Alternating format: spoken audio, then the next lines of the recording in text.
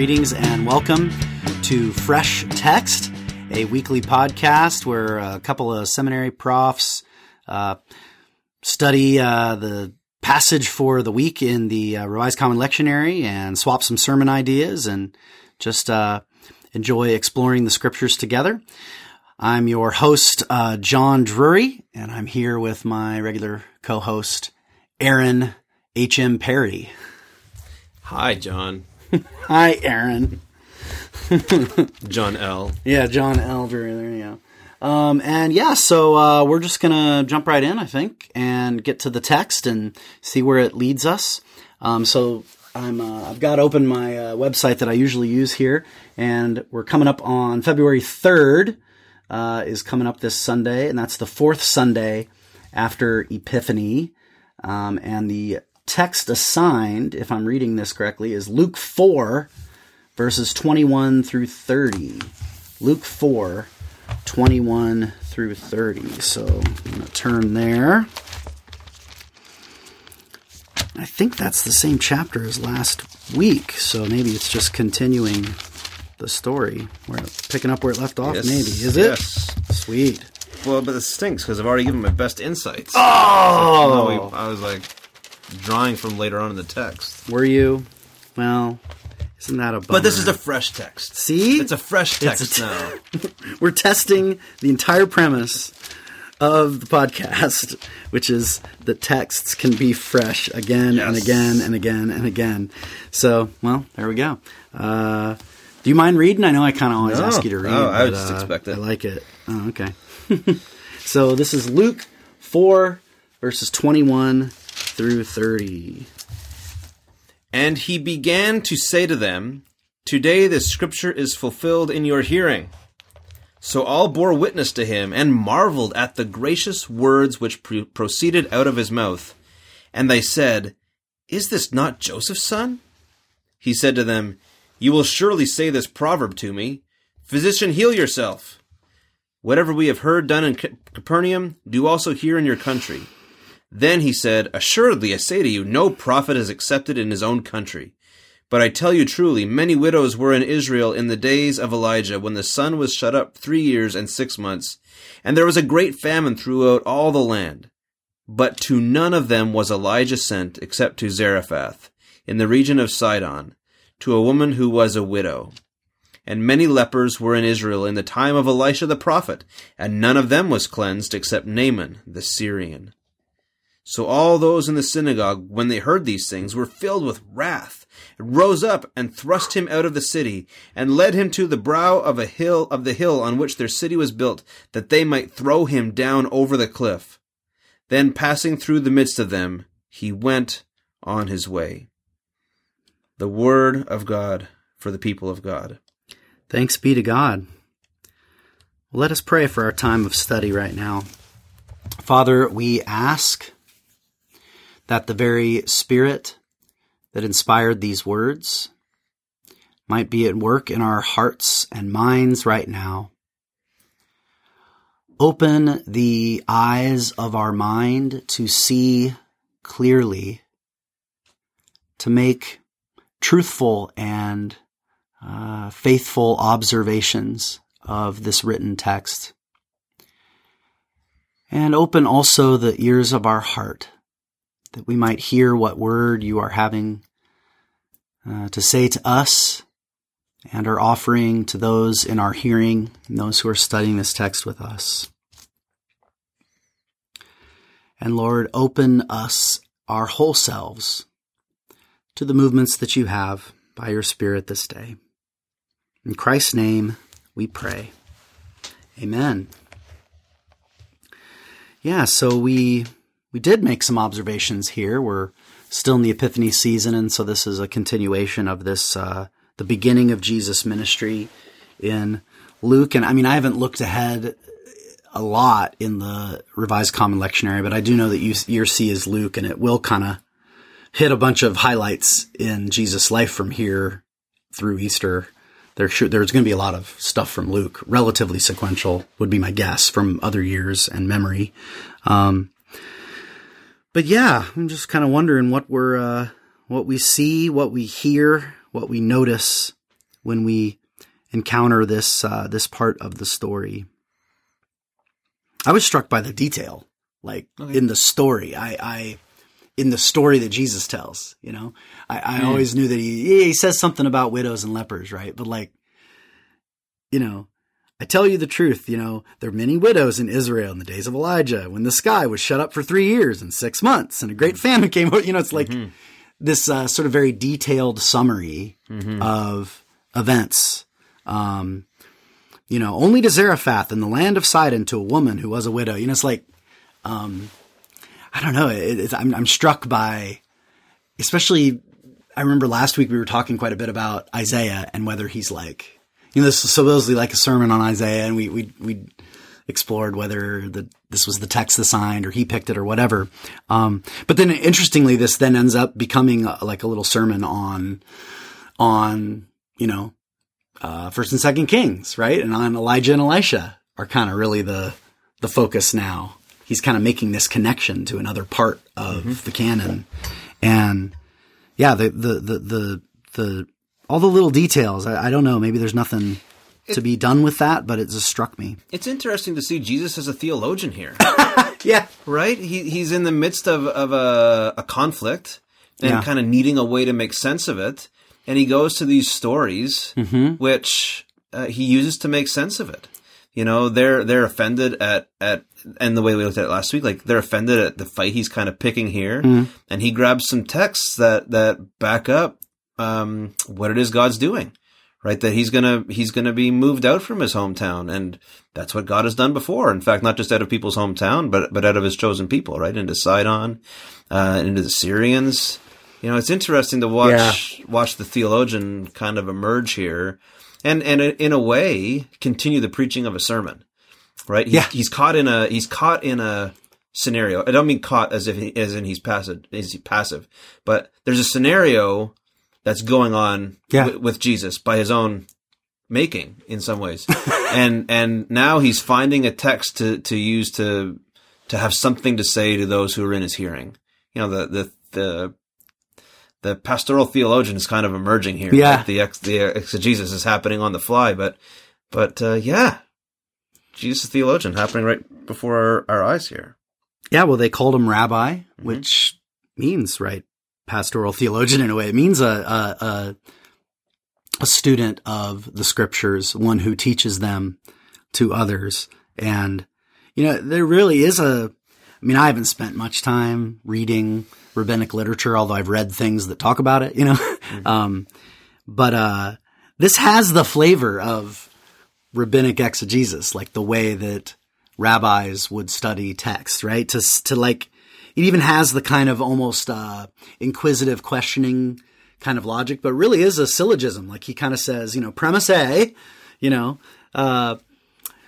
what we have in the text is that Elijah goes and heals this person who's not from the house of Israel. And Elisha does the same with Naaman, right? And then he says, premise B, surely there were other widows, right? and I have read one thing from a book by Don Jewell, one of my teachers who's now no longer living among us, but he has a book called Messianic Exegesis, and there one of the principles he mentions is that rabbis often would say, if it's not in the text, it doesn't exist, or something like that is basically the way it's translated, Okay. And it's kind of this idea like, if there's a story of him healing a Syrian, right? Elisha healing a Syrian, Elijah healing the woman, right? And there's not another story of him doing any other healings, then that's it. That's the only healing story that, at least for the sake of, it doesn't mean that they were crazy and didn't think there were things outside the text. But when it comes to interpreting the text, you just work with what's there. That was a really core rabbinic principle. And I kind of see Jesus almost working at it there. Like, look, the text only has Elijah and Elisha. The stories of healing you see are of them healing those outside the house of Israel. This is telling us something. Ergo, therefore, when, God comes, he doesn't come just to help the in-group. His way of transforming his people is precisely by gathering in the nations or something like that. I mean, you can kind of see him he's weaving an argument. It's an argument. It's not just an assertion. Yeah. This isn't the Johannine Jesus kind of saying, I am the way of life. It's it's this Luke and Jesus who's engaged in a conversation, like here, isn't this what the text means? Can't you see it? I don't know. That's a thought that popped in my head as we were talking, but. Interesting. Their response is not to engage in what he has done. They don't get into a biblical discussion. That's right. It's just an act of force. When they heard these things, were filled with wrath, rose up and thrust him out of the city. Yeah. Man.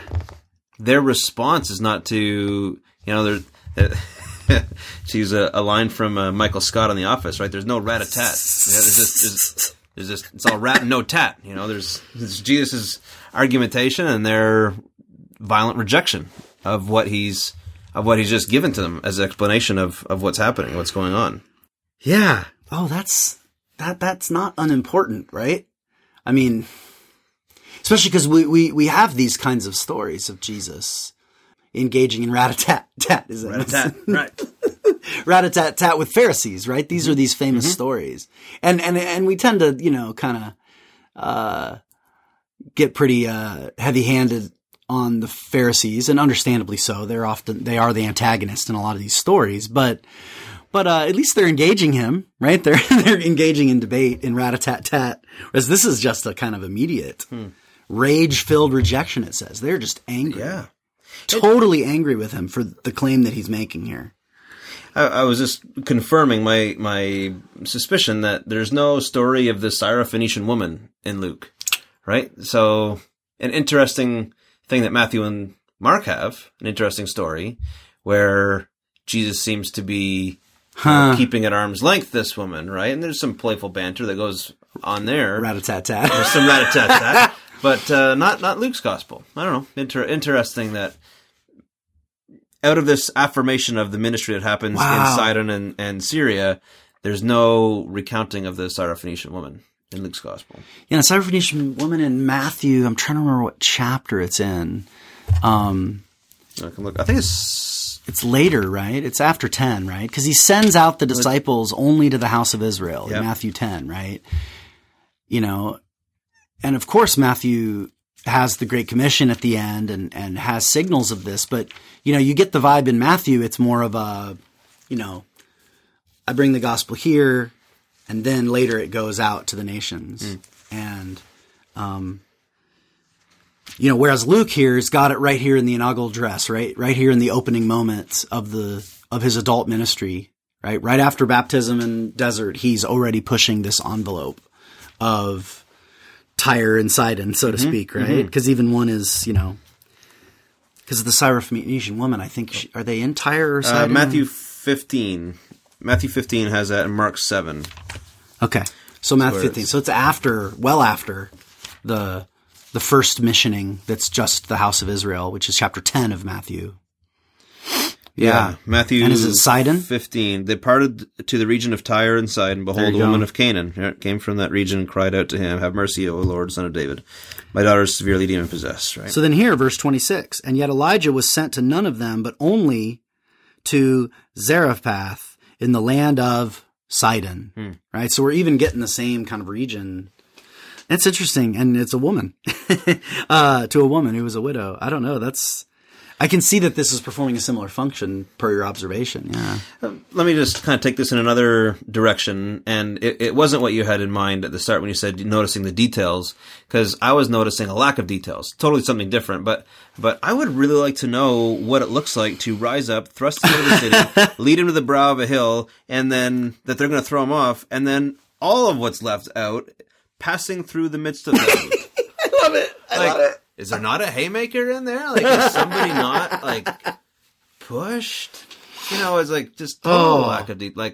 And interesting. I mean, the detail. Something, I want to get into, how'd that go down, right? How, I want the video I want the YouTube video. What did that look like? What does it look like for Jesus to come against an angry mob, But Luke doesn't care to tell us. I mean, he just tells us. He passed through the midst of them and went on his way. I love it. Yeah, when I thought of detail, I was thinking all the detail in his story. Right. Because this gets summarized often a little quicker, whereas he goes into a little bit of detail, which I think is making his point, given your Yeah, what he wants insight us to pay about attention to. Sidon, and right, he's drawing attention. But then the actual narrative detail outside of Jesus' sermon is so, brisk, right? Boom. Yep. Oh yeah, what a scene. Yeah, you're right. When you make it like a Jesus movie, it's like really hard to not like drag this scene out because it's exciting. There's tension, but then the resolution is kind of a little unsatisfying. Although maybe that's part of the point, maybe because it's this tension is not resolved, right? It does stay with you. Whereas if he comes up with some cool way of escaping, that ends up becoming this miracle that draws our attention. It reminds me of a few weeks back when we looked at the wedding in Cana, how we don't get much. Like even the moment of water turning into wine is just completely skipped. You just get the result, and the focus is more on the dialogue and the other subtleties. But what a weird phrase. This has always struck me. This happens a ton in the book of John, right? Like, they tried to arrest him, but he, but they did not, for his time had not yet come, right? That's the way that John always puts it, right? His time has not yet come. The hour has not yet come. Here you can almost feel that language here ready to be just added. Yeah. But passing through their midst. Yeah, but just going through the middle of them. He went on his way. Passing through the middle. I mean, was this something miraculous? Was this simply just in the confusion of a mob? I have no idea. Yeah, my curiosity is thoroughly stirred as well. I'm trying to look at the big movements of the story. So Jesus finishes it by saying how God sent Elijah and Elisha to those outside the people of Israel. Yet Jesus is here with the people of Israel, right in among them, and it's almost like a razor's edge, right? They have to choose which side they're going to be on. Are they going to be on the side that one being sent to one beyond them, right, outside their community? Is that the way they're going to position themselves? Or are they going to position themselves in a more humble, repentant way, grateful for one who is among them? And right, their action at the end shows which side they choose. They're the ones who expelled. Interestingly, they're the ones who expelled Jesus. Right. Jesus is not the one who sends them away from him. They're the ones who expel him. We get why. I mean, some of the offensive things he's saying, but that's the action they take.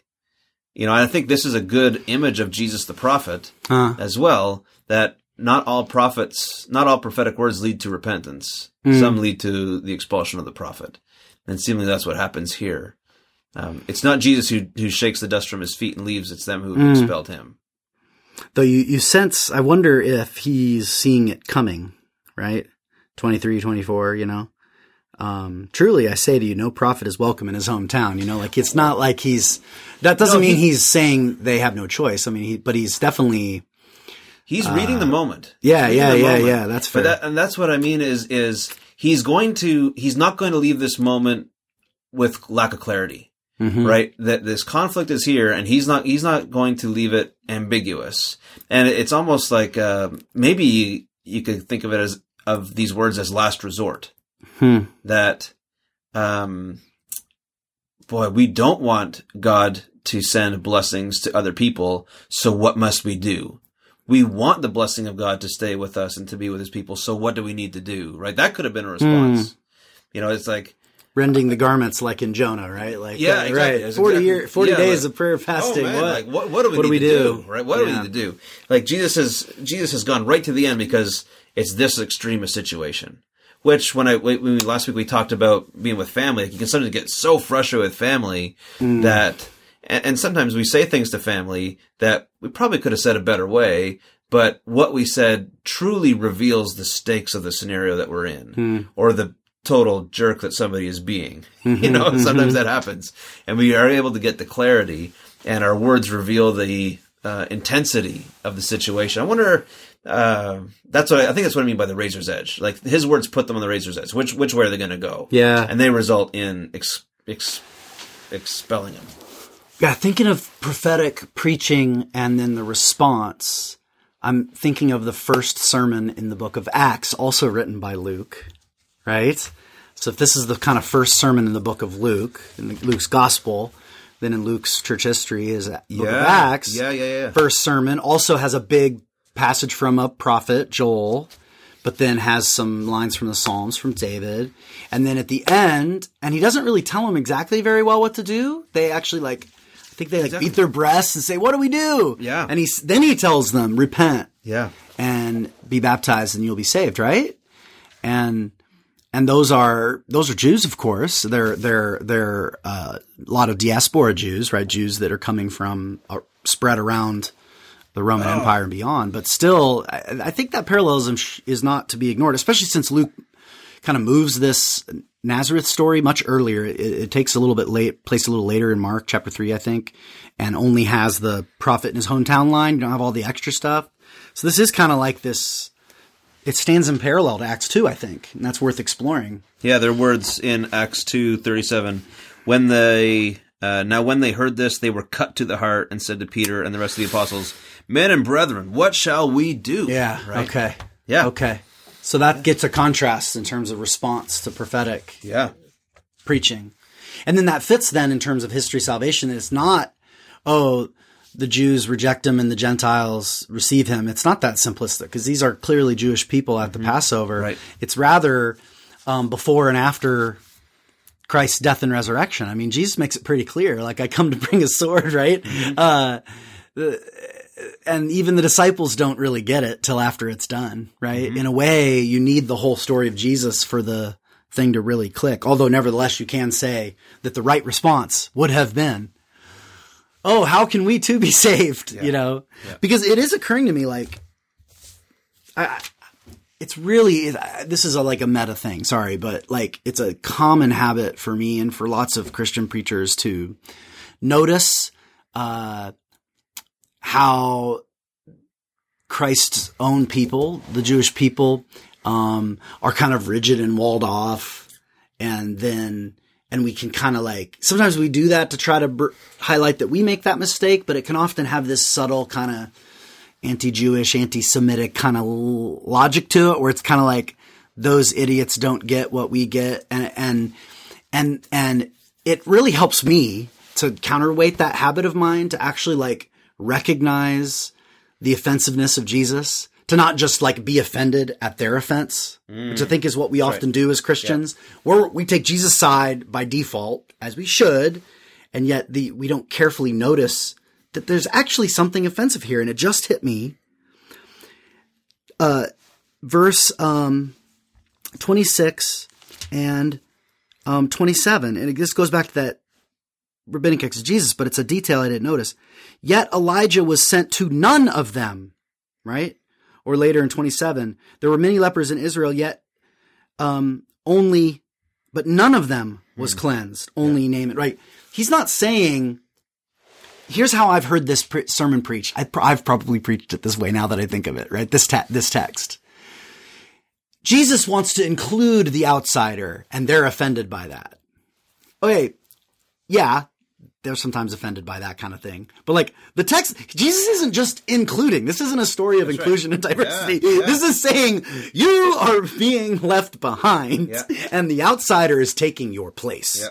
That's a much more radical and offensive statement that even stirs offense in me even now as I say it. That is a hard saying. Yeah, which is that's also the message of the banquet, right? Yeah. And the people who are initially invited don't come. What's he going to do? It's going to kill him, right? It's going to throw him out, right? Go and bring in other people. That's a harsh word, man. That's a harsh word. And it follows on this earlier word that they referred to as gracious. Look at verse 22, which sticks out to me more now than it did last week. Yeah. And all of them were marveling at him, right? All that was verse 22. Yeah, all were bearing witness to him. Interesting. The translation doesn't capture that.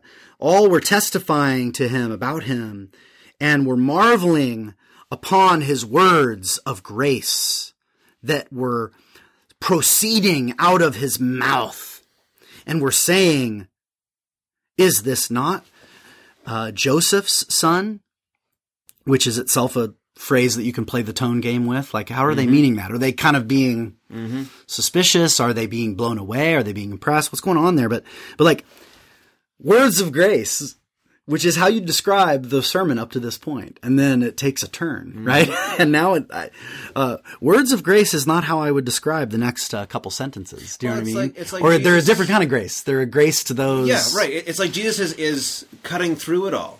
Yeah. It's like somebody hit fast forward between what exchange could have happened, and Jesus is going right to it. That instead of surely you'll say to me, it's like I'm thinking about eventually you're going to say, physician, heal yourself. Yeah. You are going to get there. Let me just let me hit fast forward and bring that to us right now. This is the choice you've got to make. Which is it going to be? What's it going to be? This is the choice you've got to make. What you're going to do with me. It's interesting because I was thinking back, John's preaching and their response to him, right? He has this preaching, brood of vipers who warned you to flee from the wrath to come.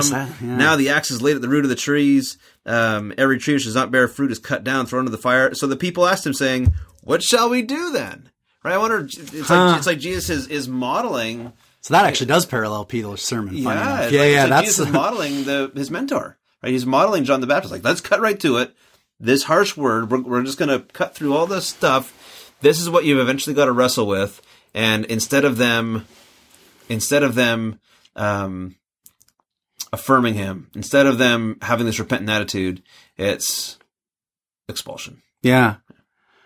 I think that's a really fitting way that you implied there about what prophetic preaching is when you cutting to the heart of the matter, but then that language of he fast forwards, that made me think of prophecy as like prediction, is fast forwarding, it's seeing what's to come. But sometimes we think of it only as prediction and it makes it separated from now, right? Mm-hmm. Whereas it's fast forwarding, saying this is where things are headed. Mm-hmm. This is what's at stake, right? That's maybe something that unites all kinds of different prophetic preaching, from Isaiah to Joel to John the Baptist to Jesus to Peter to us today, right? Yeah. Well, speaking of that, I think maybe we should take a little break, and when we come back, maybe swap some sermon ideas. Sound good? Let's do it.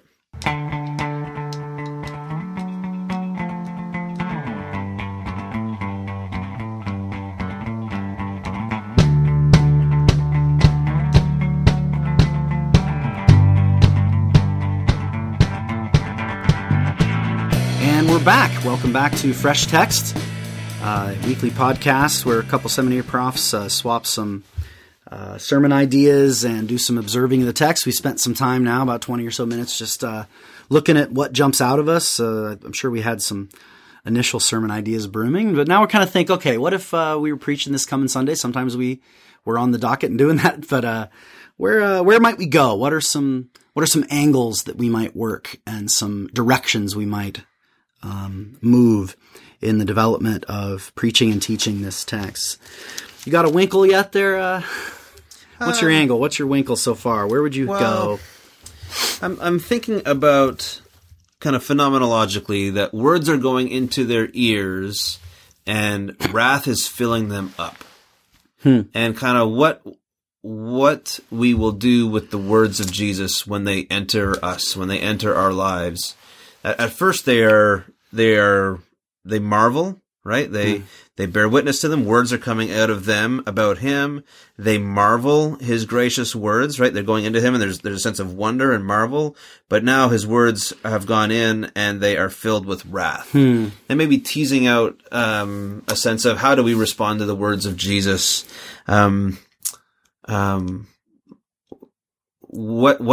What's the posture? What's the condition of our heart? What's the intentional act we need to? How do we intentionally respond to these words so that we aren't filled with wrath? And maybe even painting this as an expected response. I mean, I know for me, like, you never want people to think bad of you. You never want people to. At times, the words of Jesus filled people with wrath, and not to presume that which side I'm on. Not to presume that I'm the Syrian or the person from Sidon, and not to presume that I'm the person from Israel. You know, not to presume where I am in the story, except to hear the words of Jesus and to ask, what do they do in me? What happens in me whenever I hear these words? Mm-hmm. And so you might need to give a bit more context, but I think that's kind of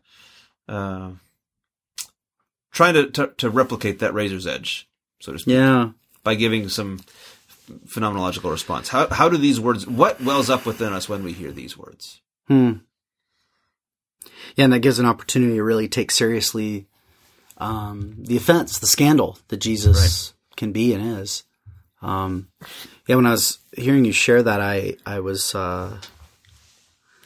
I couldn't help but think about when I'm listening to preachers and I get filled with wrath. You know what I mean? Like when I get annoyed or frustrated or offended or turned off, you know? And sometimes it's just arrogance. I think I know better, you know? Sometimes it's compassion. I really do feel like they're misleading the flock.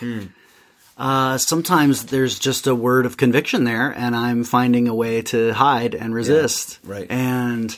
And it's not always immediately evident. And it takes some time often to discern, you know, what is this reaction in me?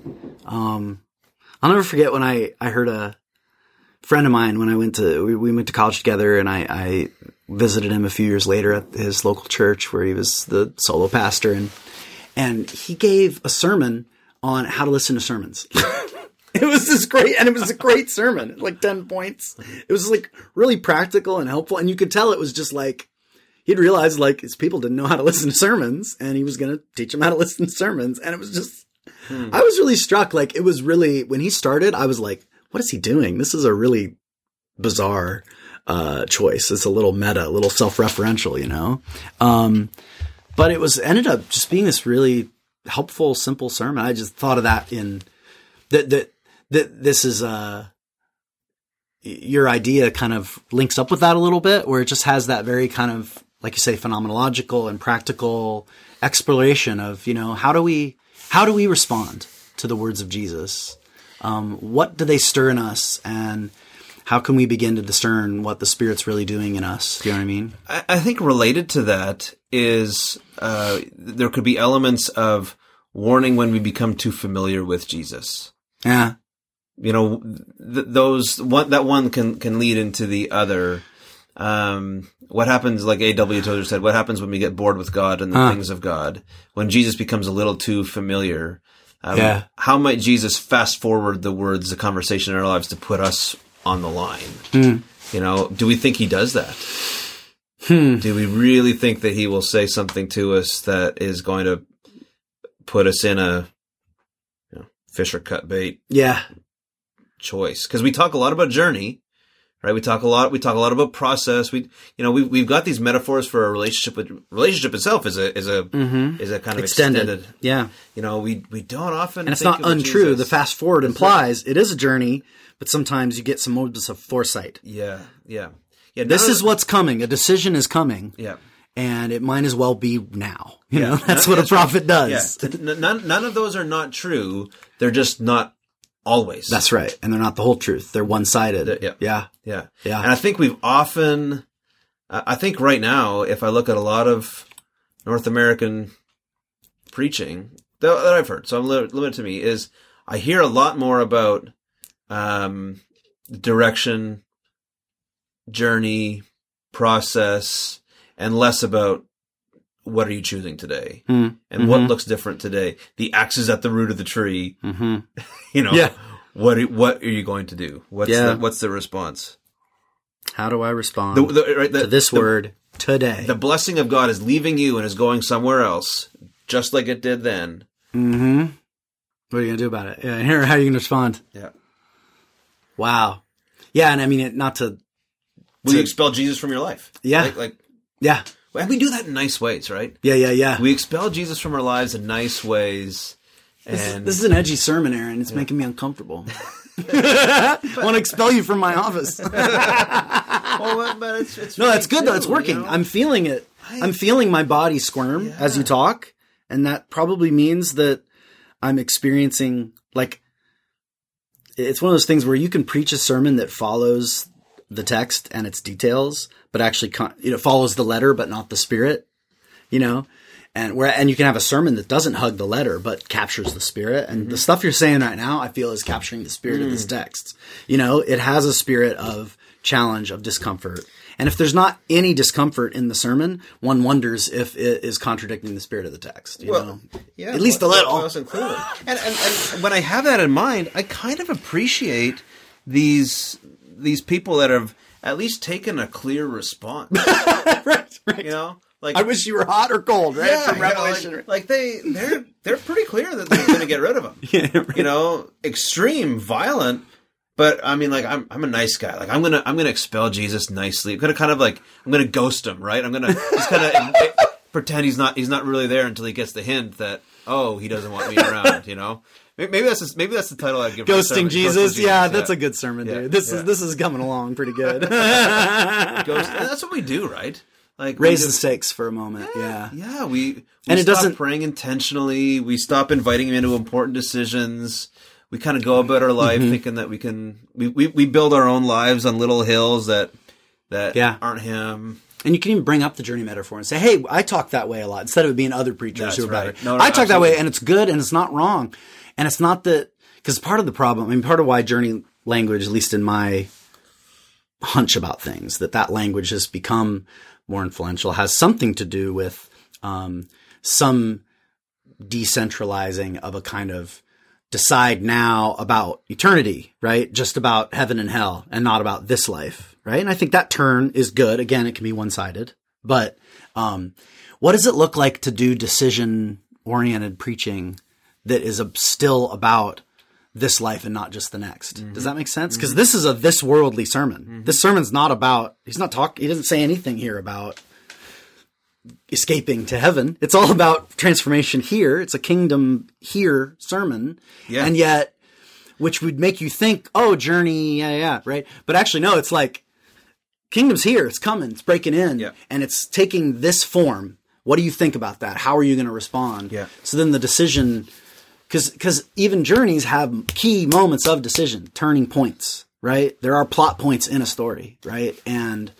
Jesus presses that on us from time to time. And how do we respond when that comes? Yeah. Dude, I love this sermon. I'm getting excited. Ghosting Jesus by Aaron Berry. Aaron H.M. Perry. John L. Well, this is your Winkle, man. And you could play off the Acts 2 if you wanted.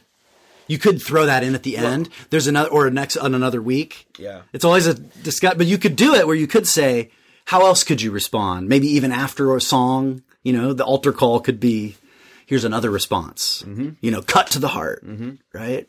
You could play with that. I think that's just an important note to make whenever you are writing sermons, is some of the best insights you have don't get preached in the sermon you're preaching. That's true. Because they don't fit. And you just got to be, man, but it hurts whenever you that's hard. Right now I'm bummed. I really want to make that connection to Acts 2, but it might be the wrong move. It might be the wrong week. Might resolve it too quickly. Yeah, Notice how this story is left unresolved. That was definitely my emphasis. Some stuff on the cutting room floor, and that just hurts. And sometimes you just got to sometimes you got to tell your people about the moves that you tried, but that wasn't the word that God ultimately brought through it. There is a word there. There is something to play with. You can hint at it. Yeah. Leave little breadcrumbs for people to pick up in Sunday school. But this is the way we had to go, right? Yeah. This is the turn we had to take. And then you kind of weaving the form of the sermon into the effect of the sermon, which was, I couldn't go down that road, had to go this way.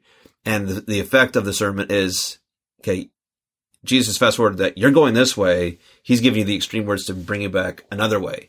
And then the form of the sermon is also reaffirming the effect of what the sermon is meant to do as well. Yeah. So have you got a Winkle? Is one sticking? Is there an angle that's unique to you that, the part of your heart or your mind that's getting, lit up from something here that you just want to say to the people or to yourself? Yeah. I mean, one of my favorite things was that comparison with Acts 2. That was very fun for me. Again, that's more of something to play with. That's not a sermon. Mm-hmm. That's not thematic yet. Mm-hmm.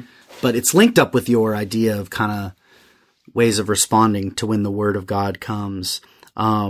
Luke's gospel has a way of doing this, right? But this couldn't help of raising socio-political questions, that when treated discerningly have a place in our prophetic preaching. Do you know what I mean? And I couldn't help but think about the insider-outsider dynamics and problems are connected and questions connected to immigration. And I couldn't help but think about, like, I don't know about you, but I tend to hear people say either express a sense of threat at outsiders kind of coming and taking our culture and our jobs or whatever, right? And then a lot of people who want to push back against that want to say things like, no, it's great. Celebrate diversity. Aren't things wonderful? And what I love in this sermon is Jesus is actually not fitting either of those tropes. Yeah. He's actually saying, yeah, I'm being sent. The gospel is coming. The kingdom is coming to those who have been excluded, and it's going to cost us something. It isn't just, isn't this great, right? And we tend to get stuck on a debate of whether a thing is good or bad for our polity, our national polity, right? And culture. Instead of asking, like, maybe it's actually a risk and it's the right risk to take. Is this making sense? Like, this is undeveloped thought, but it's saying something about letting ourselves recognize that there may be some that there's a genuine challenge here, a genuine cost being asked of us. What are we willing to let go of? I mean, earlier when you said the gospel's, I think you said the kingdom's going over here, and what I heard with that was this invitation. Well, then I want to be there. Yeah, right? Put yourself into it. Right. Or so not. It's a sermon about solidarity. I don't think at the end of the day, Jesus is saying, hey, if you're not from, if you're not Naaman or the Zarephath woman, sucks to be you. It is an invitation to say that's where you need to be. Just like earlier when he says the bodies are going to be healed. Okay, well then that means I need to be with those whose bodies are broken because God is with them in a unique way. And so I want to be with them because that's where God might show up. So there is a kind of Franciscan kind of sermon emerging here, a certain kind of sacramental sensibility about solidarity with the excluded as the place where Jesus is moving, and that might cost us. It's not just easy inclusion. It's not just bringing outsiders into our safe space, but actually recognizing that the Spirit might be pressing us out of a place of safety into solidarity with those who struggle. Track? Yeah. Terrifying. Okay. I remember one thing, it was clear as a bell for me that a Christian theology of immigration does not start with who you let to you, it's where will you go? That's right. A Christian theology of immigration starts with where will you go to live, not with who will you let come to live near you. And that's terrifying. That's right. That's terrifying. Because to be honest, you can have a really open policy of immigration. And I got another thought after this I want to track with and get your take on. Yeah. You can have a really open policy of immigration that costs you nothing. That's right. And you can have a very closed policy of immigration nationally and be willing to go and live in places that are really sacrificial. And how important it is for us to not get superficially at odds and fight with one another at superficial disagreements. Yeah. But to get in. And I think that's where I wanted to take in the next one, because whenever I've got this in mind, what you're saying about the cost of it is so many times the big picture problems can be just distractions and can be used to let us off the hook from the small ones. I live. Because, man, we've got people from Tyre and Sidon that live next door to us, that live up the street from us, and that live in other countries. I mean, like, Tyre and Sidon they're all over wherever you want to find people from Tyre and Sidon, God will put you near them. And I might not be able to. How will you respond back to your sermon? I might not be able to affect national policy, either maybe effectively or winsomely. And man, those are complex questions. Like, there's a certain amount of arrogance that presumes easy answers on one side or the other. Those are really complex questions. But but there's a certain simplicity of, says the Canadian who's currently suffering under complex immigration regimes. Well, but yeah, they are. They are bigger than us, and that's why we like to talk about them, because it's lets fun. us off the hook. It's fun to have an opinion about stuff and be right about something that I actually can't control. and it lets us off the hook. Yeah, right? that's a good insight. Because then it's like, I don't think it's fair. It's Brothers Karamazov. I'm kind to the person I will never meet. Right. Rather than the person that one is right in front of my face. who's when they crunch their chips and blow their nose bugs me and irritates me. And Jesus doesn't let us off the hook with this sermon from Isaiah. Very the gospel to the poor, heal the brokenhearted, liberty to the captive, sight to the blind. I mean, there's you could take those metaphorically really easily. That I think is still faithful. I can't heal people of sight, but man, I can share my story. I can allow myself to be seen and be vulnerable to wise degrees and be authentic. That's a way of giving sight to the blind. And I think it's a faithful way of being involved in the life of somebody that may think God is far from them. That's a way of being Elijah and Elisha. Then we haven't talked about them. That's another way you could even take this. That's right. And they're being sent to strange. And notice there's both forms here. Let's see. It's even in the language, right? It's Elijah was sent to Zarephath, right, to the land of Sidon. But then Elisha, Naaman, if you know the story, comes to him. Yeah. So you get both the centripetal and centrifugal migration. And that's why, at the end, we don't have a theology of immigration. A theology of immigration is always going to be a nationalistic theology. It's going to be a theology of my country and people who are immigrating into it. Mm-hmm. There's immigration, there's emigration, moving away, moving into. Mm-hmm. And ultimately you have to have a theology of migration, a theology of movement. Mm-hmm. People move around for all kinds of reasons. Yeah. And a theology exclusively that thinks in terms of categories of immigration are thinking in terms of a national discourse and asking theology to speak into it, rather than being willing to have some theological questions that even challenge the assumption that, my national identity is the standard and I'm just asking how to be nice about it. How many people I let in to me as if I'm the place that everyone wants to be. Right. And anyway, I don't even know if this connects, but I love the line that, I was thinking of it when you were talking earlier, but immigration's an issue. Immigrants are people, right? So whatever you're talking about an issue, although I think there are better and worse positions, I'm not going to let people off the hook in that direction either. Nevertheless, we're not let off the hook in terms of people. When you're encountering actual persons, how do you respond? Do you know what I mean? Yeah. Do you respond with wrath? Do we only want to hear the gracious good words of Jesus when he's going to do us a favor? And do we respond with wrath when he challenges us to either receive the stranger or to go and be a stranger? Yeah. So I think both sides of it would be fun to play with. Yeah. Elijah, Elisha. That's an interesting. Which links to Luke and Acts, which are loosely kind of Elijah and Elisha, because they repeat all the miracles, just like Elisha repeats all the miracles of Elijah, but better, greater spirit. Anyway, sorry, that's a whole other sermon. and Acts has people coming into the church, and it has the church going all over the place. Right? There's both those activities, centrifugal and centripetal movement and mission. Yeah. See, and now we should take it in a Trinitarian direction. The perichoretic life of God is press and stop. The perichoretic life of God is drawing in and is going out, and jeez. Oh, come on. Well, it did get a little serious, so I was glad for that. I think last week I read a prayer that was riffing off this passage, and I kind of feel like just doing it again. Cool. Because it might. Let's just see if it has a different vibe now that we've read the rest of the story. In Nazareth, Christ proclaims the year of Jubilee. Give sight to the blind. Let lame ones walk. Preach good news to the have-not folk, and set the captives free.